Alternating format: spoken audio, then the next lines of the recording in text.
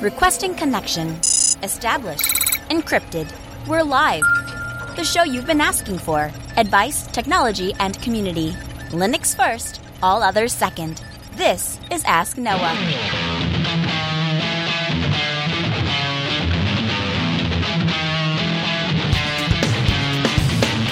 Live from Altispeed Technologies, the show that puts you, the listener, in the driver's seat because you are the content.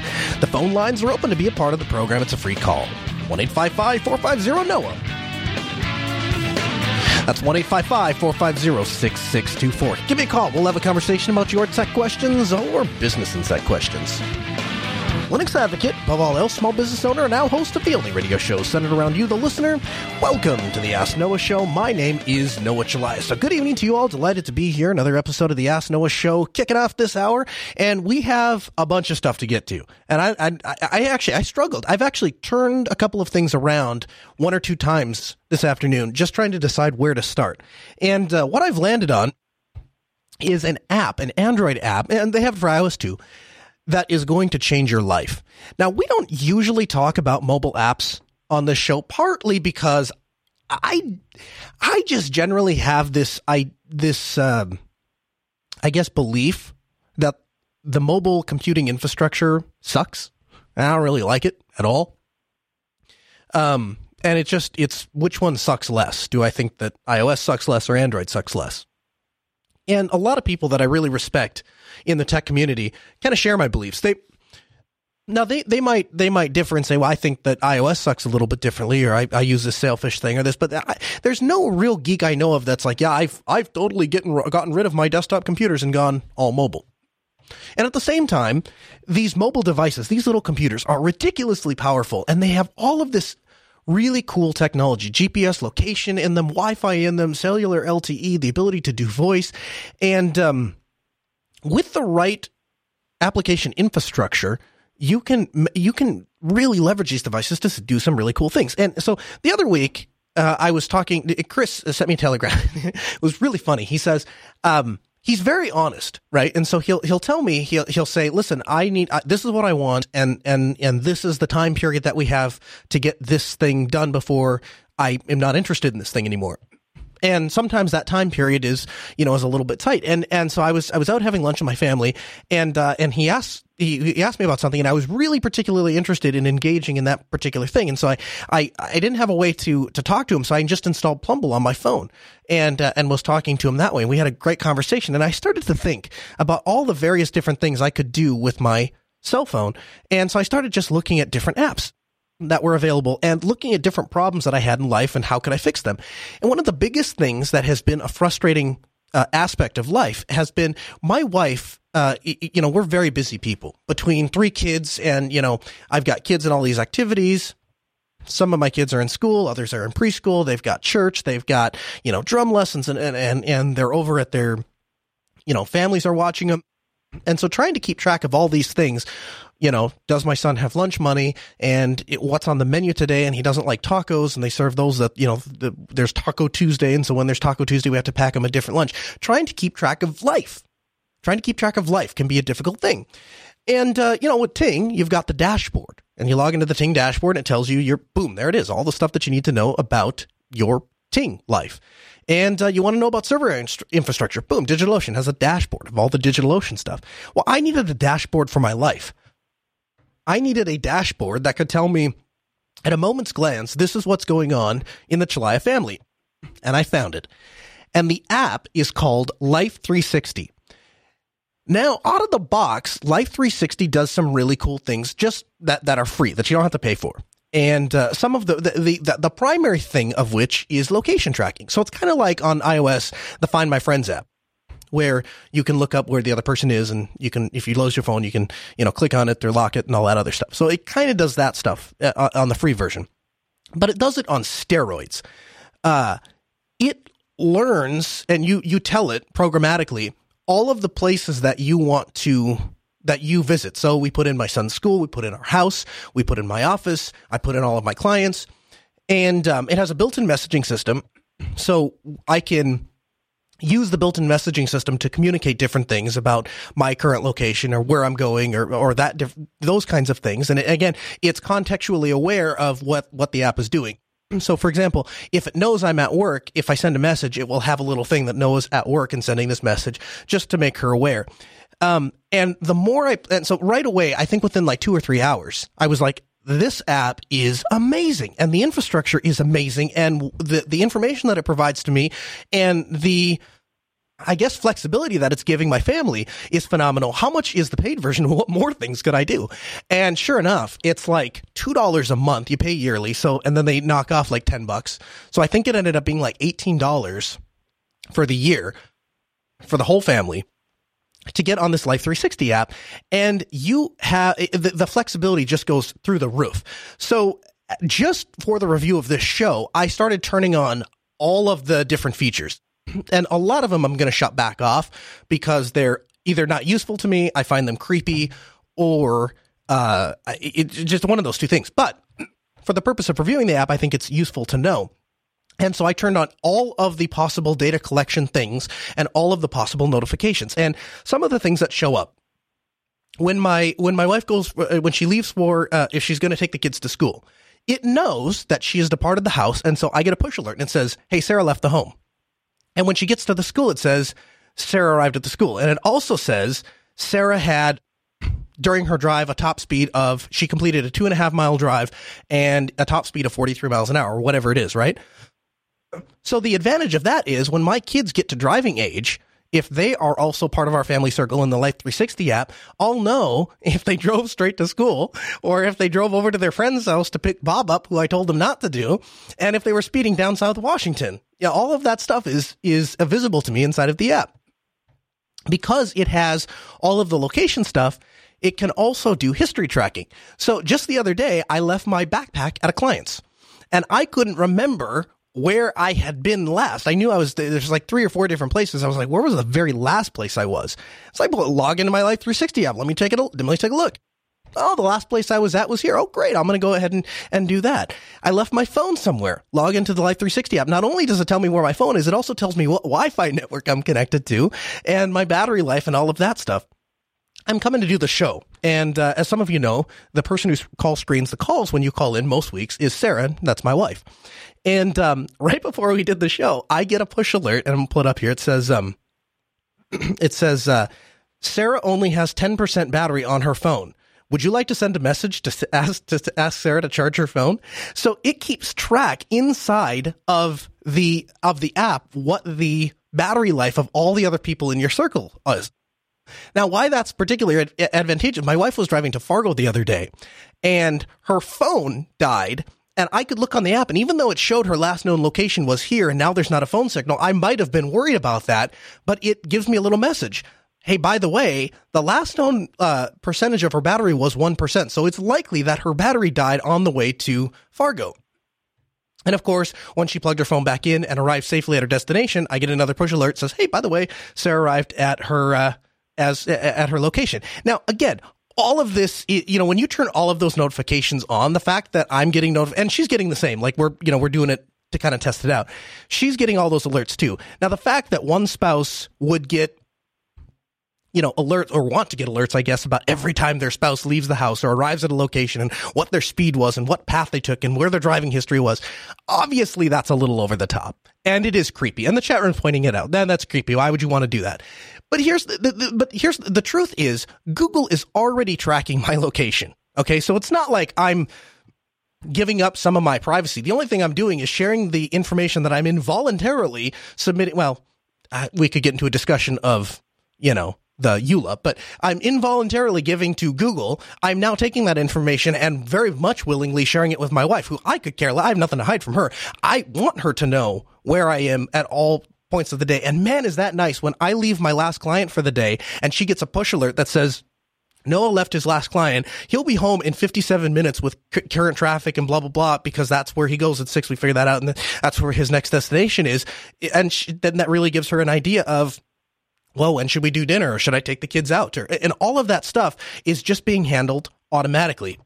Now, again, I'm against the whole cloud thing for the most part, and so I'm the last person to come on the air and talk about how great this cloud app is that is going crazy over your privacy. But and maybe it's just one of those things that you have to try it to understand it, to understand how incredibly useful this is. But I don't know what to say. Like, there are so many times when I have had to answer, where we have gone back and forth, and I've answered questions, and my wife will say, "Where are you right now?" Or "Are you going to pick up Noah, or am I going to pick up Noah from school? And how far out? And who's going to do?"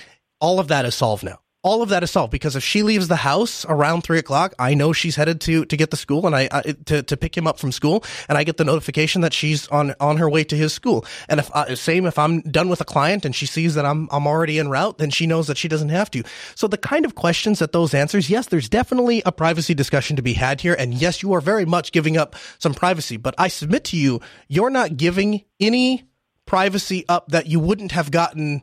That you're not already giving up with Google, and the benefits are just crazy. And so I'm going to keep playing with Life 360. I think it is one of the most useful apps I have ever installed. Privacy aside, creepiness aside, I think it's really cool. And as my kids get older, I think it's going to be kind of neat to be able to look at a map and be like, here's where your family is, and here's how long they're all going to be. We went out to dinner too with my cousin is in town.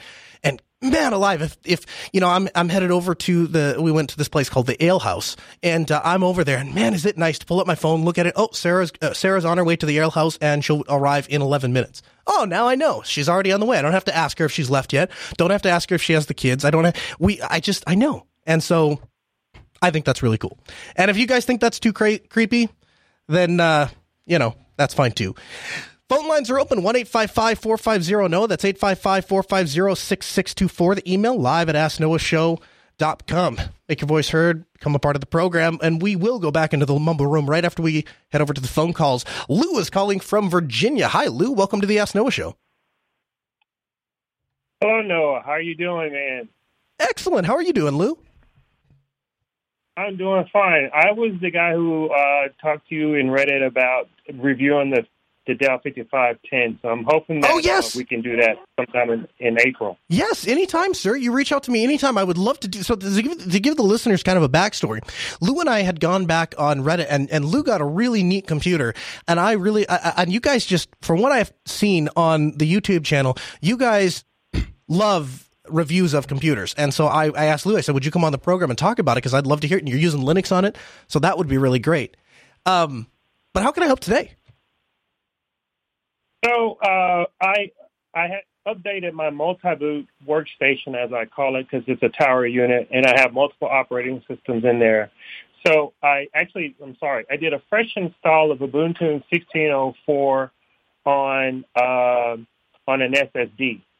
But for some reason, when I installed an updated kernel, I went from 4.10 to 4.14, Grub continues to prefer the newer kernel, and that newer kernel right now does not support ZFS, so I continue to edit all these things to say, don't use the 4.10 kernel, do that. But when I do an update to the machine, even though I have the Grub XE default turn saying do not update Grub, it continues to update Grub. So is there something that I'm missing on how to tell Ubuntu 16.04 not to update Grub, and so I can continue to use the 4.10 kernel?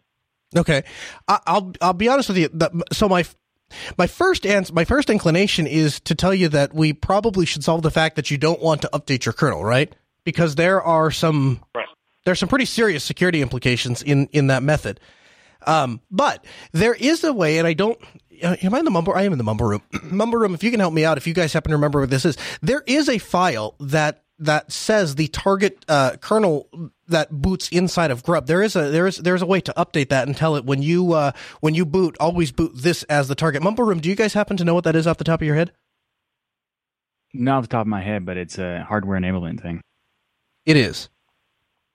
I'll figure it out. Hardware enablement? Question? Yeah, okay. Well, I'm not exactly sure what you mean by that, but here's the thing. Michael is a very smart guy, so I would imagine he said he was going to look into it, so he might have tucked out there. But yeah, there is definitely a way to set the target inside of Grub and tell it, when you boot, this is the kernel you want to boot. And there are reasons.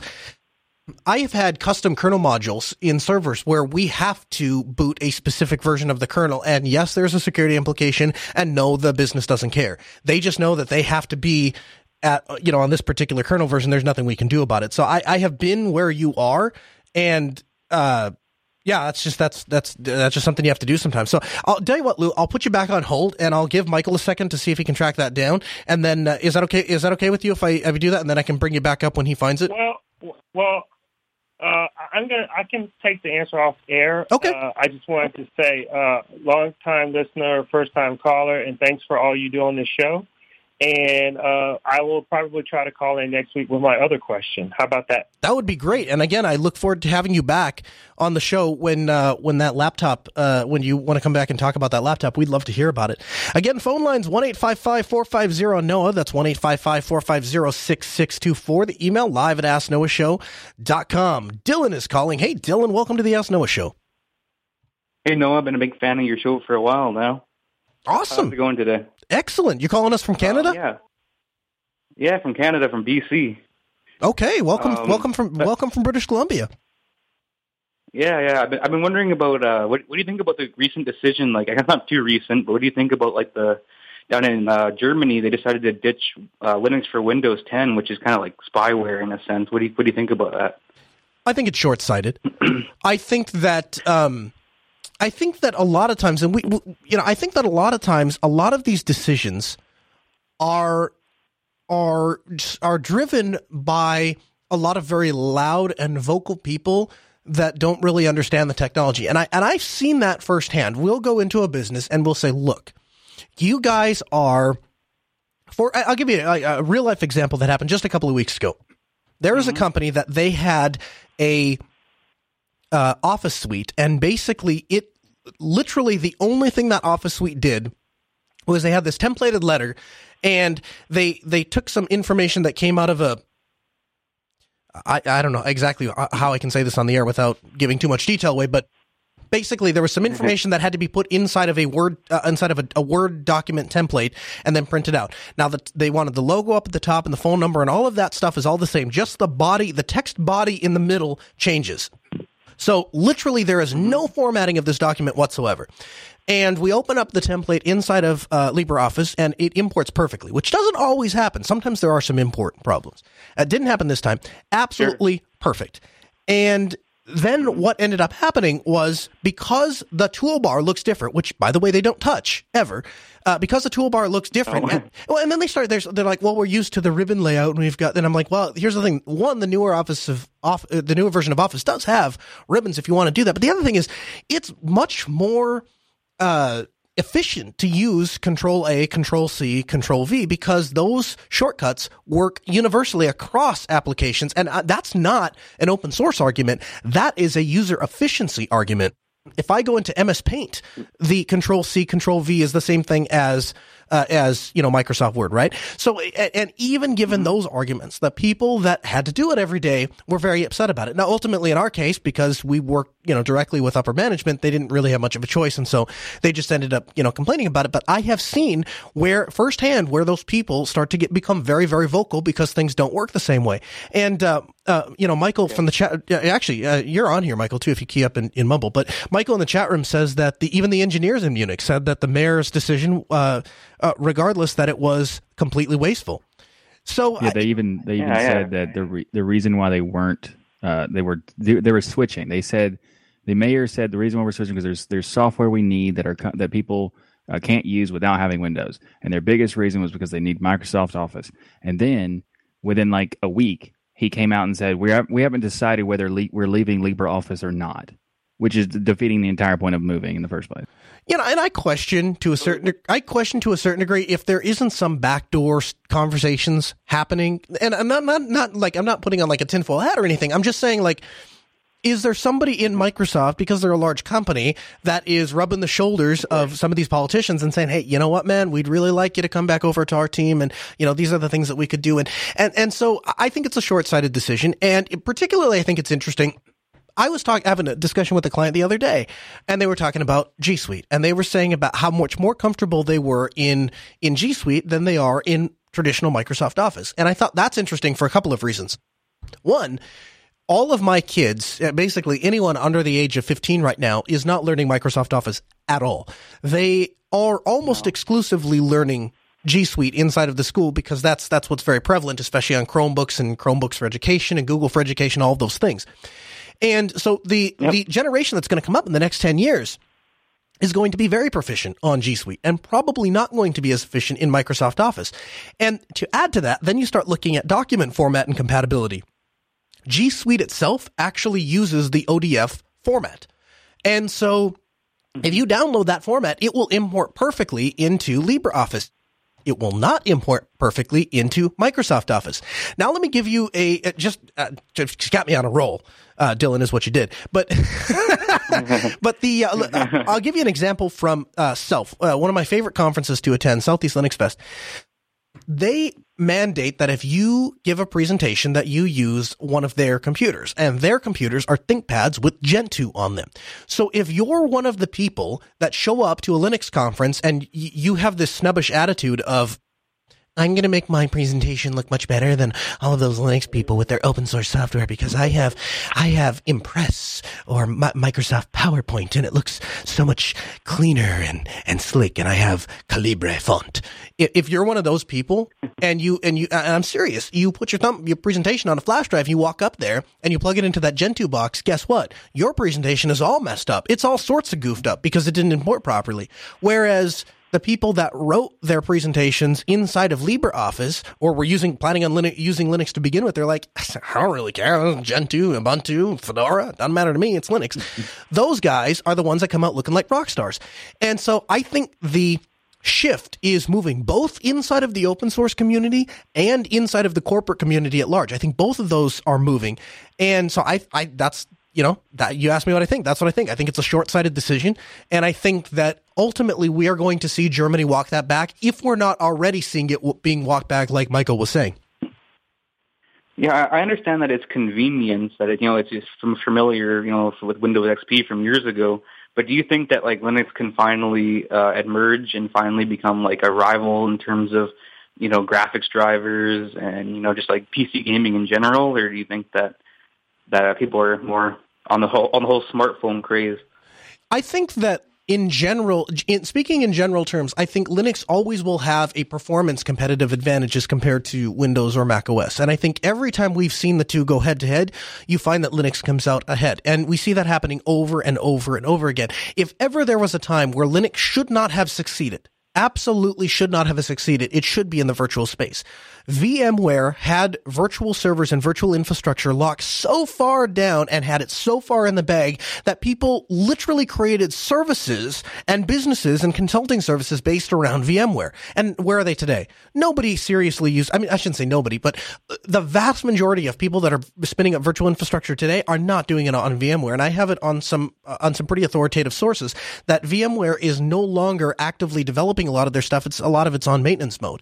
And look what has taken its place. Overt, libvirt.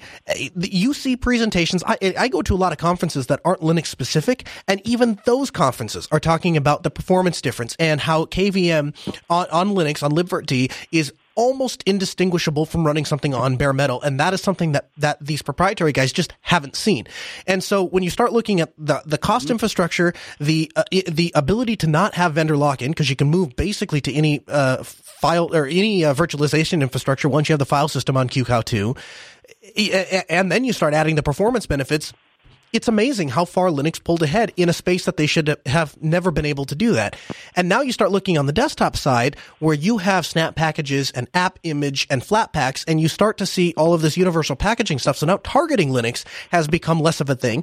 And if Canonical gets their way, and they are banging down some doors with some force, if Canonical gets their way, you are going to see snap packages available on Windows, macOS, and Linux. And so developers are going to target one place, one package system, Snap, and it's going to run everywhere. And we're looking at that early days, like the very first couple Snaps that have come out. And I'm not saying it's perfect, but I'm saying it's way better than any other packaging format. You know, if you think about it, comparing that to like the whole Java thing, package once, run everywhere kind of thing, which never even came close to working properly, they're already in like iteration 1. They've already like blown that out of the water.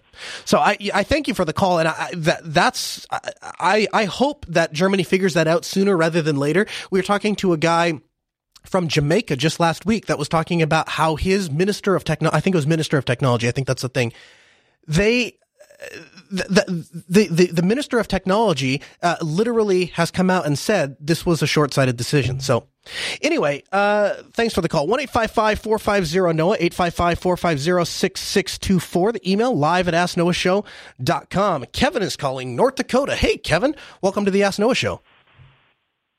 Hello, Noah. How are you doing today? Excellent, sir. How can we help? I was trying to clone my Windows laptop hard drive. I was going to reinstall Windows because it's starting to act a little wonky, so I decided a reinstall was the best thing to do. Okay. And I used CloneZilla as my cloning tool, which the tool I've used for many years. I should mention that the Windows laptop had a GPT partition table. Anyways, when I was done with the cloning procedure, I tried to reboot the laptop and it wouldn't boot. It just sat there at a blank screen with a blinking cursor. And so I shut it off and I booted up my laptop with a Linux Live CD and I used gparted to look at the hard drive. Well, it showed that the partitions weren't recognizable.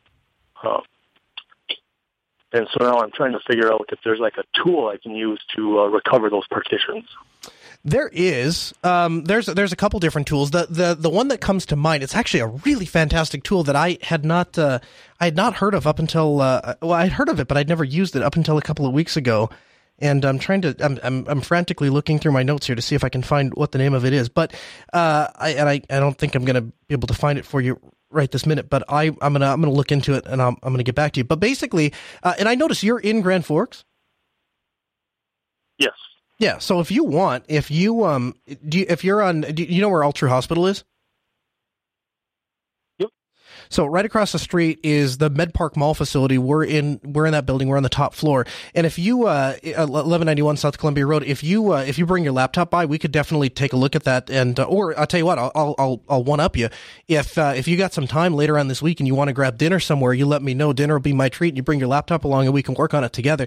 I'd be lying to you if I told you I was the best person to fix Windows partitions. That's not my specialty. But there is a program, and of course I can't find it now that you asked me on the air. But there is a program that you boot into a live Linux distro. You install this program, and basically it can look at a grub partition, it can look at an EFI partition, or it can look at a BIOS partition, and it can rebuild either one of those.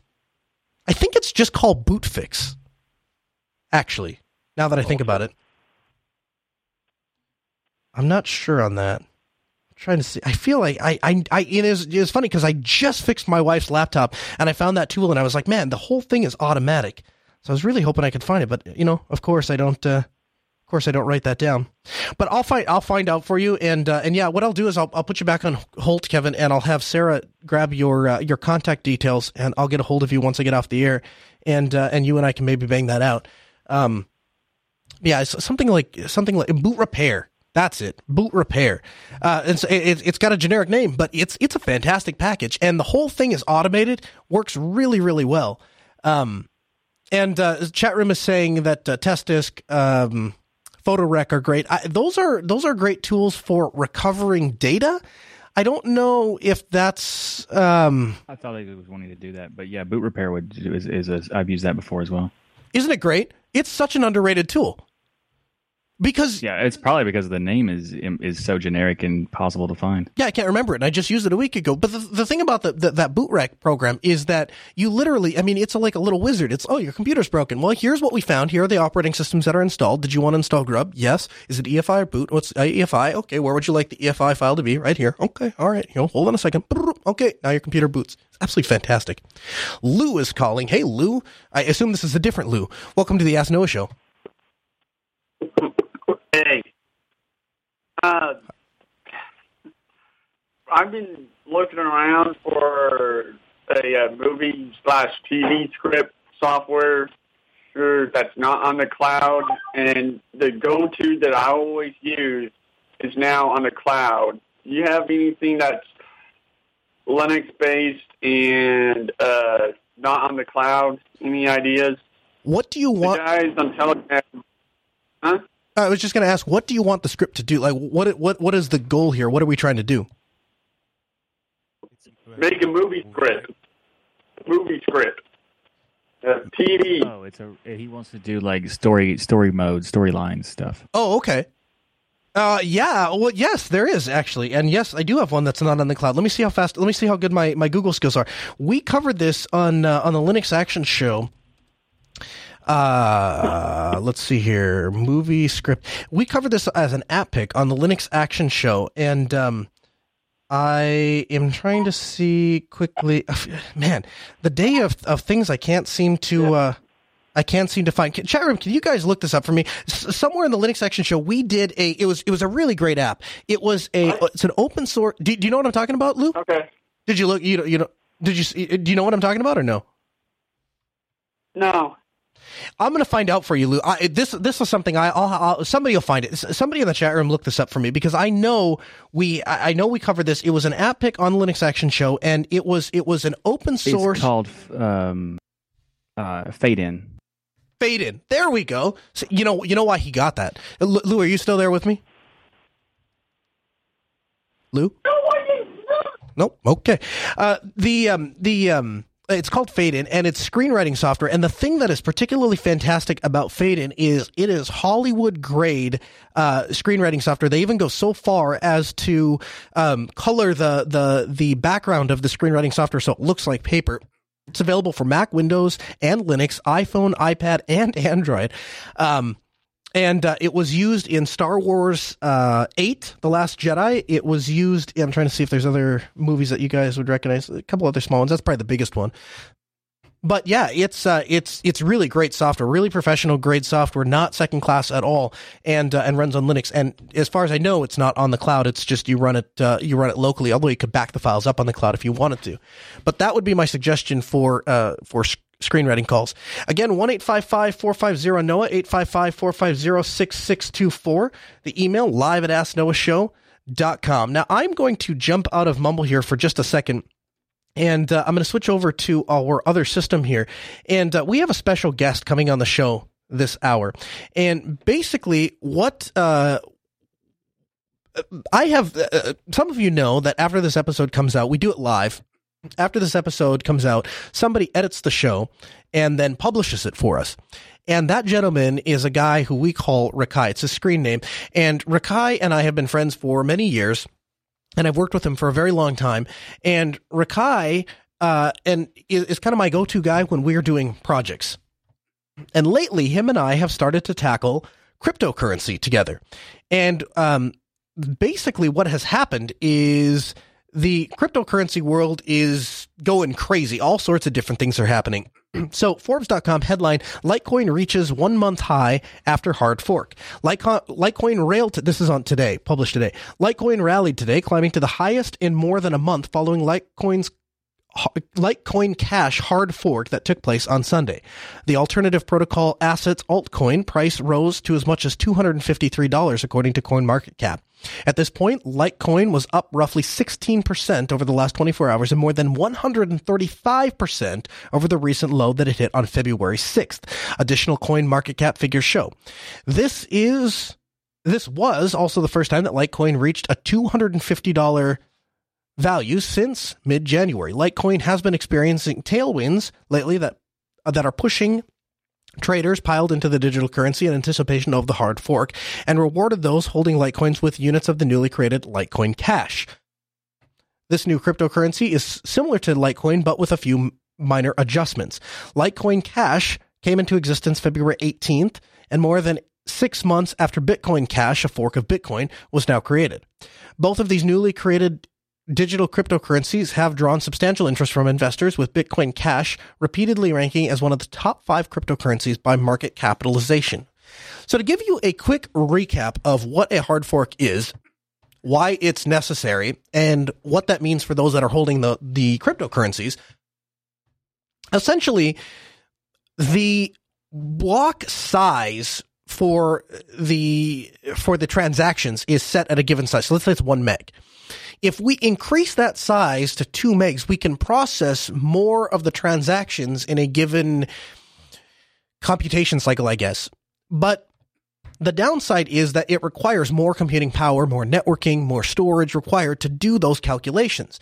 So proponents of this higher block size argue that it makes the currency more versatile because you can actually spend it, whereas right now, at the cost of, I don't know, what is Bitcoin at? 14,000 something? It's at, let's look, 14,094, almost $15,000.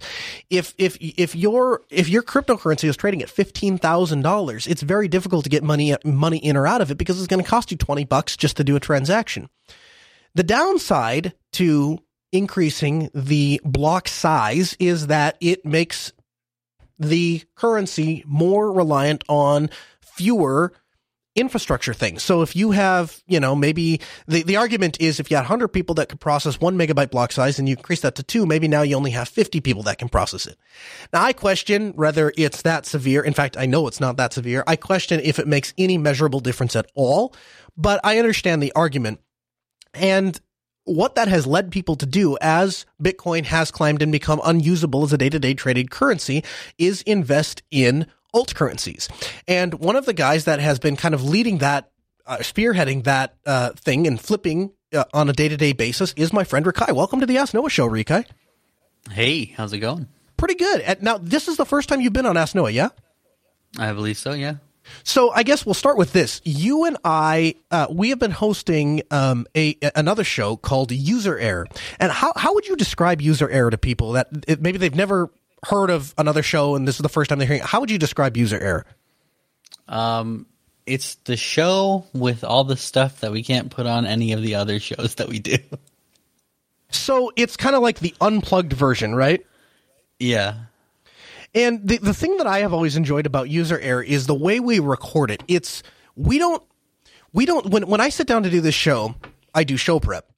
I prepare stories, I prepare guests, I come up with topics that we're going to talk about, and then we go on the air and we talk about them. When we do User Error, we don't prepare, at least the way that you and I do it, we don't prepare anything. We have a rough idea of some things we're going to talk about, but mostly you and I sit down and it's just two friends having a conversation. And then you go through and painstakingly clip out the portions of that conversation that are interesting or that you think that are interesting to people. And we release that as a show. Yep, that's about right. And the advantage to that is we cover a wide range of topics, right? So, I mean, we've talked about everything. We've talked about cryptocurrency. We've talked about mining, and we've talked everything up to and including religion. Yep. So that was last week's episode.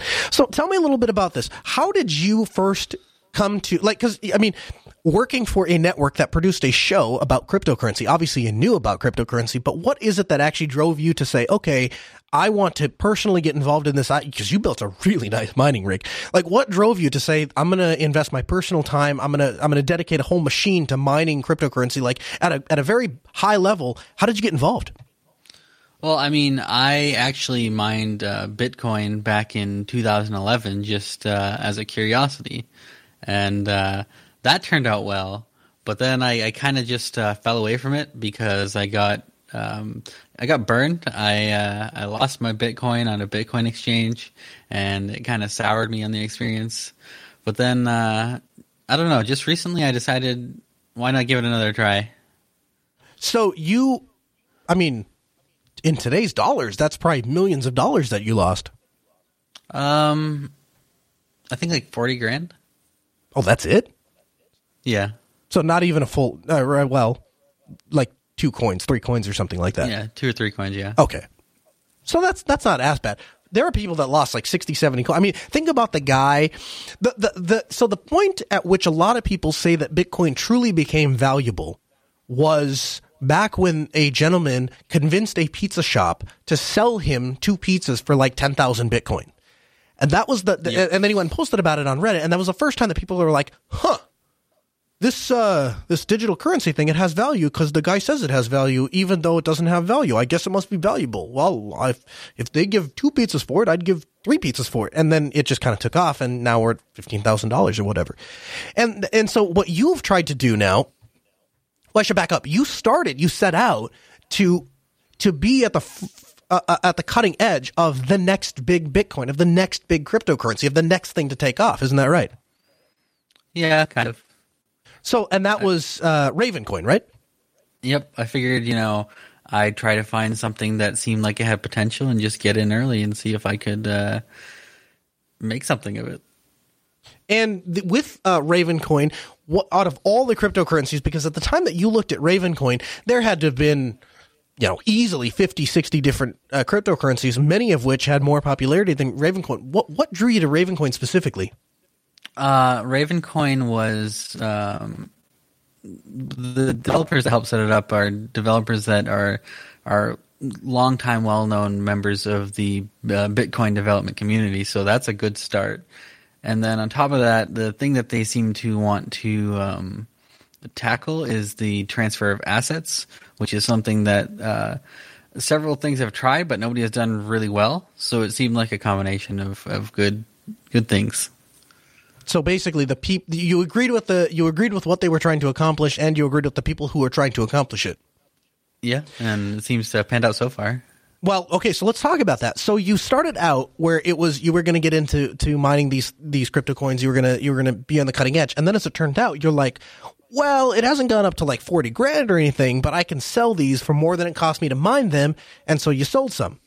Then a week later, or a couple days later, I guess, you look at it and you're like, wait a minute, the price went down. Well, now I could keep the money I made, plus I could have all my Ravencoin back. Well, I'll buy it back. And then you did that. And then a couple days after that, it went up again. You're like, whoa. Well, I guess I'll sell it now. And you've turned that into a daily thing where you're buying and flipping, cryptocurrency to the point that you're bringing in some sizable income for yourself. I have almost $2,000 in Ravencoin and 0.06 Bitcoin as well. And to be clear, that's so 0.06. So that's $200. No, sorry, yeah, something like that. Well, okay.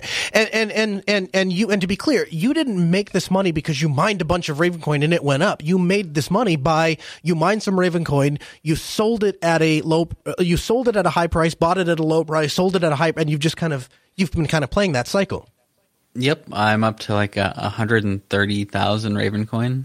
So some might say you're doing with Ravencoin exactly what Noah from the Ask Noah show says that people should not do with cryptocurrency.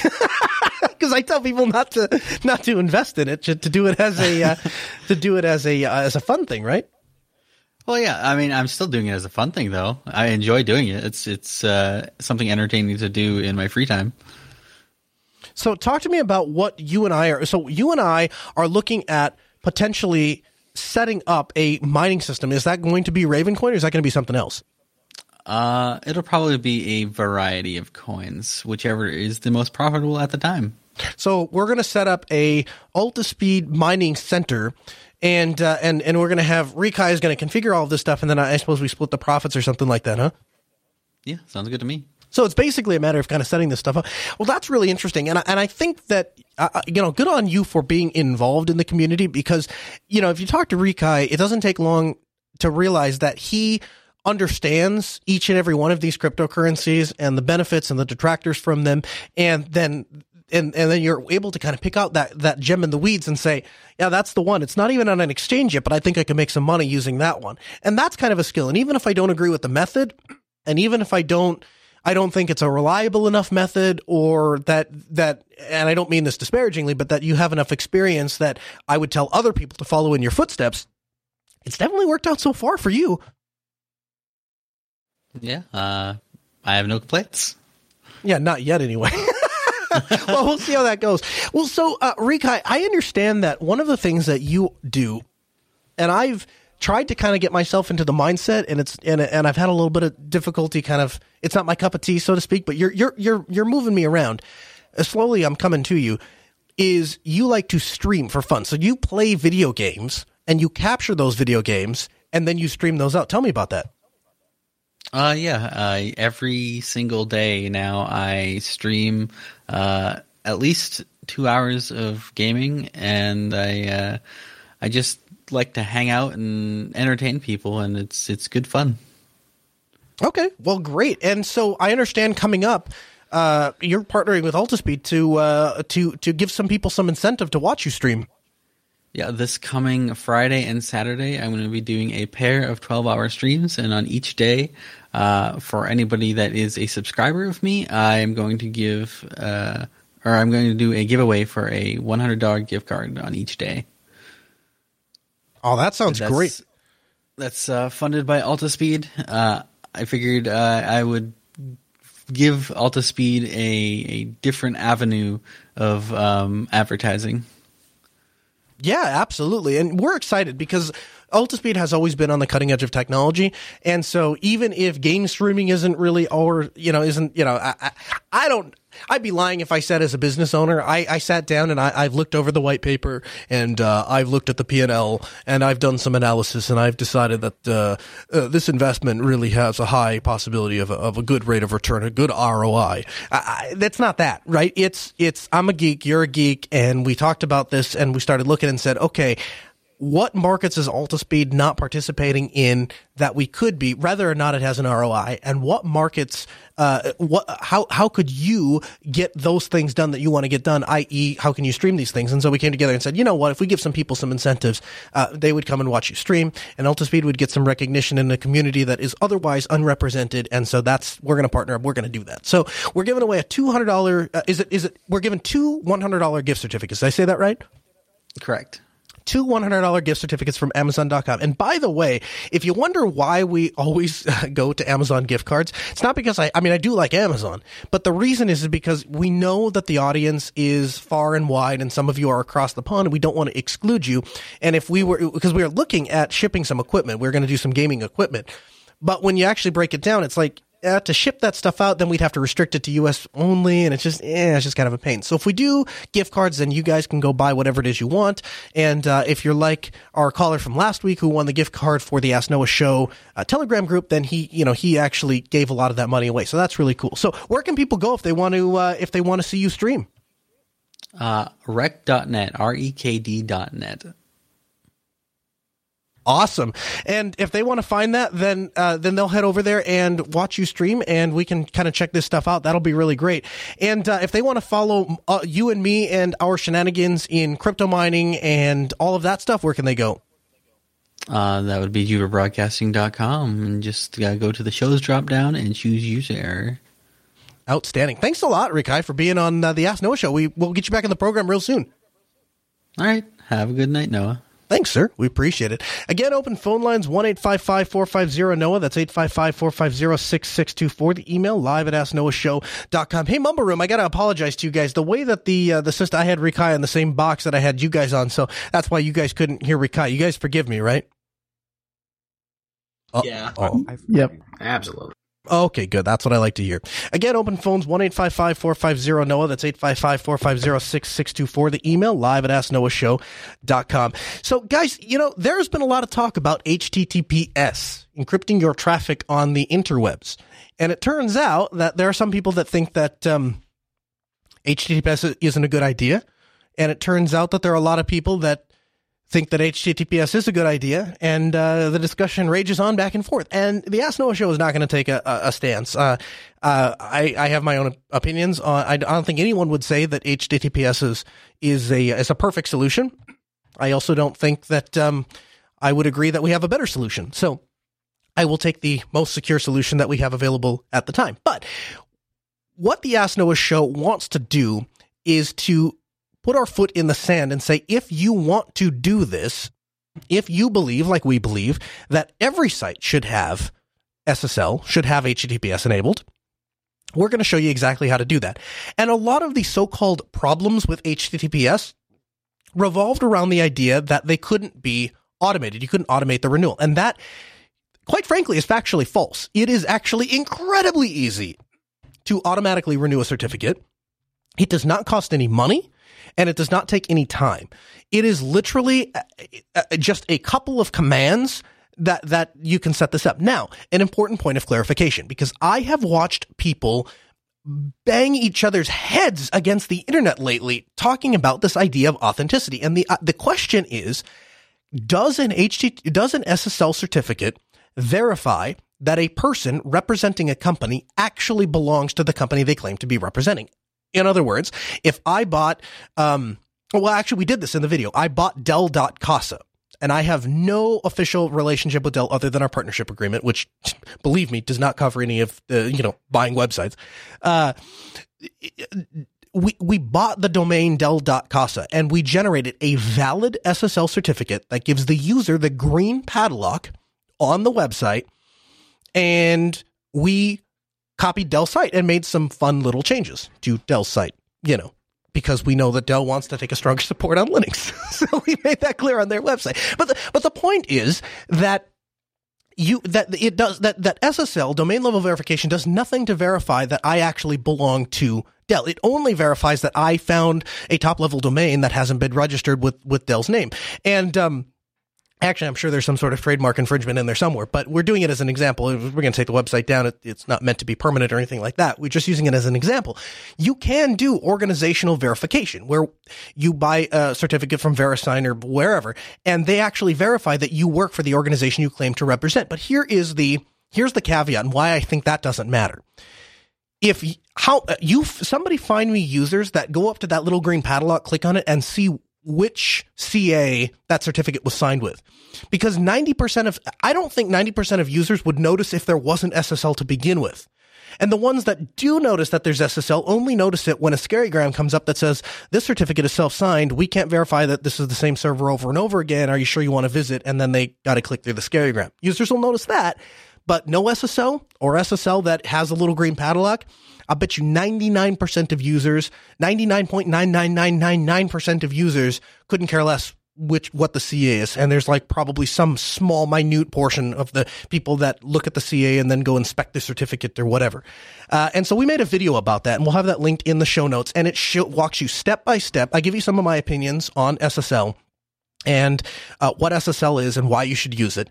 And then we go and show you step by step a tutorial on how to set it up. You can have it set up in under 2 minutes. Add SSL to any site. Add SSL to any web server that's whether it's running and has been running without SSL, or if it's a brand new site, you can set it up. Any domain of your choosing, and we show you how to do the renewals. We automate that. It's scripted. It's part of the video. And so there is no excuse to have a site that doesn't run SSL. So make sure to check that out, AskNoahShow.com, podcast.asknoahshow.com, and check out the show notes for this week's episode. There'll be a link to that HTTPS video. Coming up next week, I want to we're looking at making a video of the ultimate stand-up Linux workstation. We ordered some really cool equipment, and we got a really cool desk in, and I was demoing it, and it has totally changed the way I worked. And it all started when I bought my first USB-C dock, and I purchased it for a client, and I set it up, and I liked it so much, I went and immediately ordered one for myself. And then I started looking at it, and I thought, wow, this would be a really cool video if we could set up and show you how could you make the ultimate laptop Linux workstation that connects to all of these peripherals so you get desktop performance and a desktop feel from a Linux-based laptop with USB-C. We're going to show you how to do that. That video is going to come up. I'm not sure if it'll come out this week or next week, but keep an eye on our YouTube channel for that. We're going to go back to the phones. Is it Harvey from Massachusetts? Hey, Harvey, welcome to the Ask Noah Show. It's Herv. Herv, sorry about that. Hey, no problem. I'm kind of a little starstruck that I get a chance to talk to you, but I was calling because I switched over to Linux a while ago, and I'm just getting into gaming, and I had a Windows PC that was running Steam and have all these games or whatever, and I want to switch it over to Linux, all right? but I want to bring my games only, which are Windows only. Sure. You know what I mean? Sure. Now, I heard you can do this using Wine, downloading the Wine version of Steam, and it downloads all the Windows games, and, most of them will work if they're old enough and so on. But I wanted to know if there was a way to get it so that the Linux native games that do work on natively on Linux will run too. Yeah, sure. So, I want to start. I want to reset this conversation just a little bit. Now, I am the guy that will tell you to use Linux wherever possible all the time, and I've been doing this for a long time. Altispeed started since 2009, and we have yet to come across a client where we can't find a way to shoehorn Linux into a solution somewhere. And and despite being that guy, I also have to be, if I'm being honest with myself and if I'm being honest with you, I have to tell you, there are some things that other operating systems are better at, and gaming is just one of those things at the moment where Windows is a little bit better. Now, that's not to say you can't use Linux. I just want to go into it with an open and honest discussion, and because we've got to build trust. And if otherwise, if I don't tell you that and we don't start the discussion off that way, then everything else I tell you isn't trustworthy. And so we have to be honest and start from a position of truth. And so that's the truth. Now, how can we? Now, that's not to say you can't use Linux, and I'm going to help you do that. I would suggest not running Wine to do gaming on Linux. Here's what I would suggest. I would suggest looking at something called PCI Pass-Through. Now, my friend Wendell over at Tech One Syndicates has a step-by-step how-to video. I'm going to put that in the show notes for you, and it will walk you through exactly how to set up a PCI Pass-Through. Now, what PCI Pass-Through does is it allows you to boot a virtual Windows infrastructure on your Linux box and run your Windows games. But the important differentiator here is that Windows seizes the graphics card and some of the other peripherals like the keyboard and mouse. So you get native, almost, and kind of what we talked about at the beginning of the hour, almost bare metal native performance on your games. It'll work with all of your Windows games because there is, in fact, a little mini virtualized version of Windows running on it.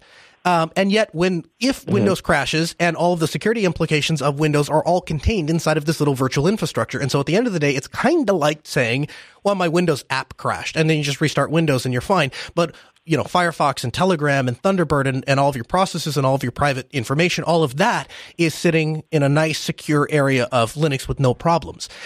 Now, as to the games that run on Linux, the great thing about PCI Pass-Through, you can build a really beefy machine and you can have available both the Windows VM and you can have all of your native Steam stuff available. Are you following me with that? So you can have all of your Linux Steam stuff on the bare metal, and then you can boot this little PCI Pass-Through Windows version that has all of your Windows Steam games, and both can utilize this. If you have like a nice beefy build, you can utilize that on both platforms. Does that make sense?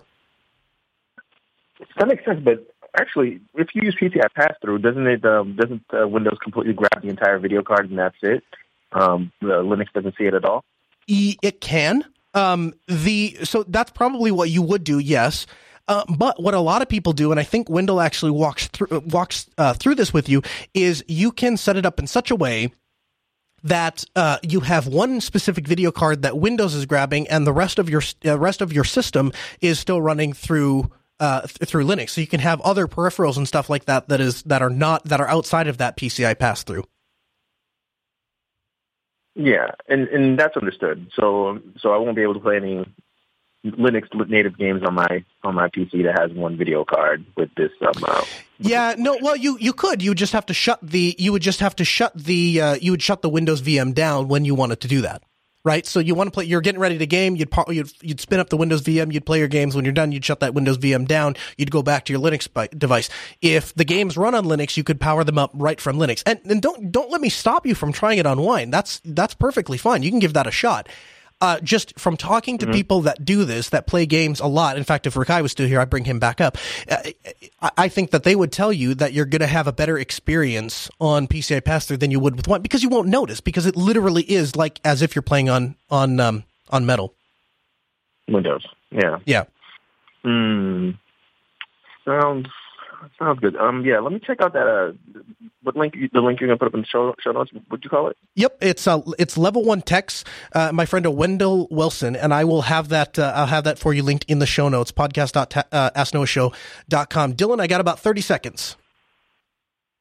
Hello. Hey, how's it going, Noah? Pretty good. I called you earlier. Yeah, I've been. I have one more question, if you don't mind. Sure. It's OpenGL versus DirectX. Do you think that with Wayland coming up, do you think that Linux can finally advance into hardcore gaming, essentially with titles like GTA or etc.? Yeah, I do. I think that OpenGL has proven time and time again to be more advanced, and I think that once we get Wayland settled down, I think it's going to be absolutely fantastic. And I trust the people that are developing Wayland and the people that are developing these game engines and stuff to make that happen. Hey guys, the Ask Noah show continues next Tuesday at 6 p.m. Central. Huge thanks to Vox Telesys for providing our phone systems, Ben, our producer, Sarah, our call screener, Rakai, our video editor. We'll hand you off to the Harm Reduction Report coming up on the all-new Independent Talk KEQQ 88.3.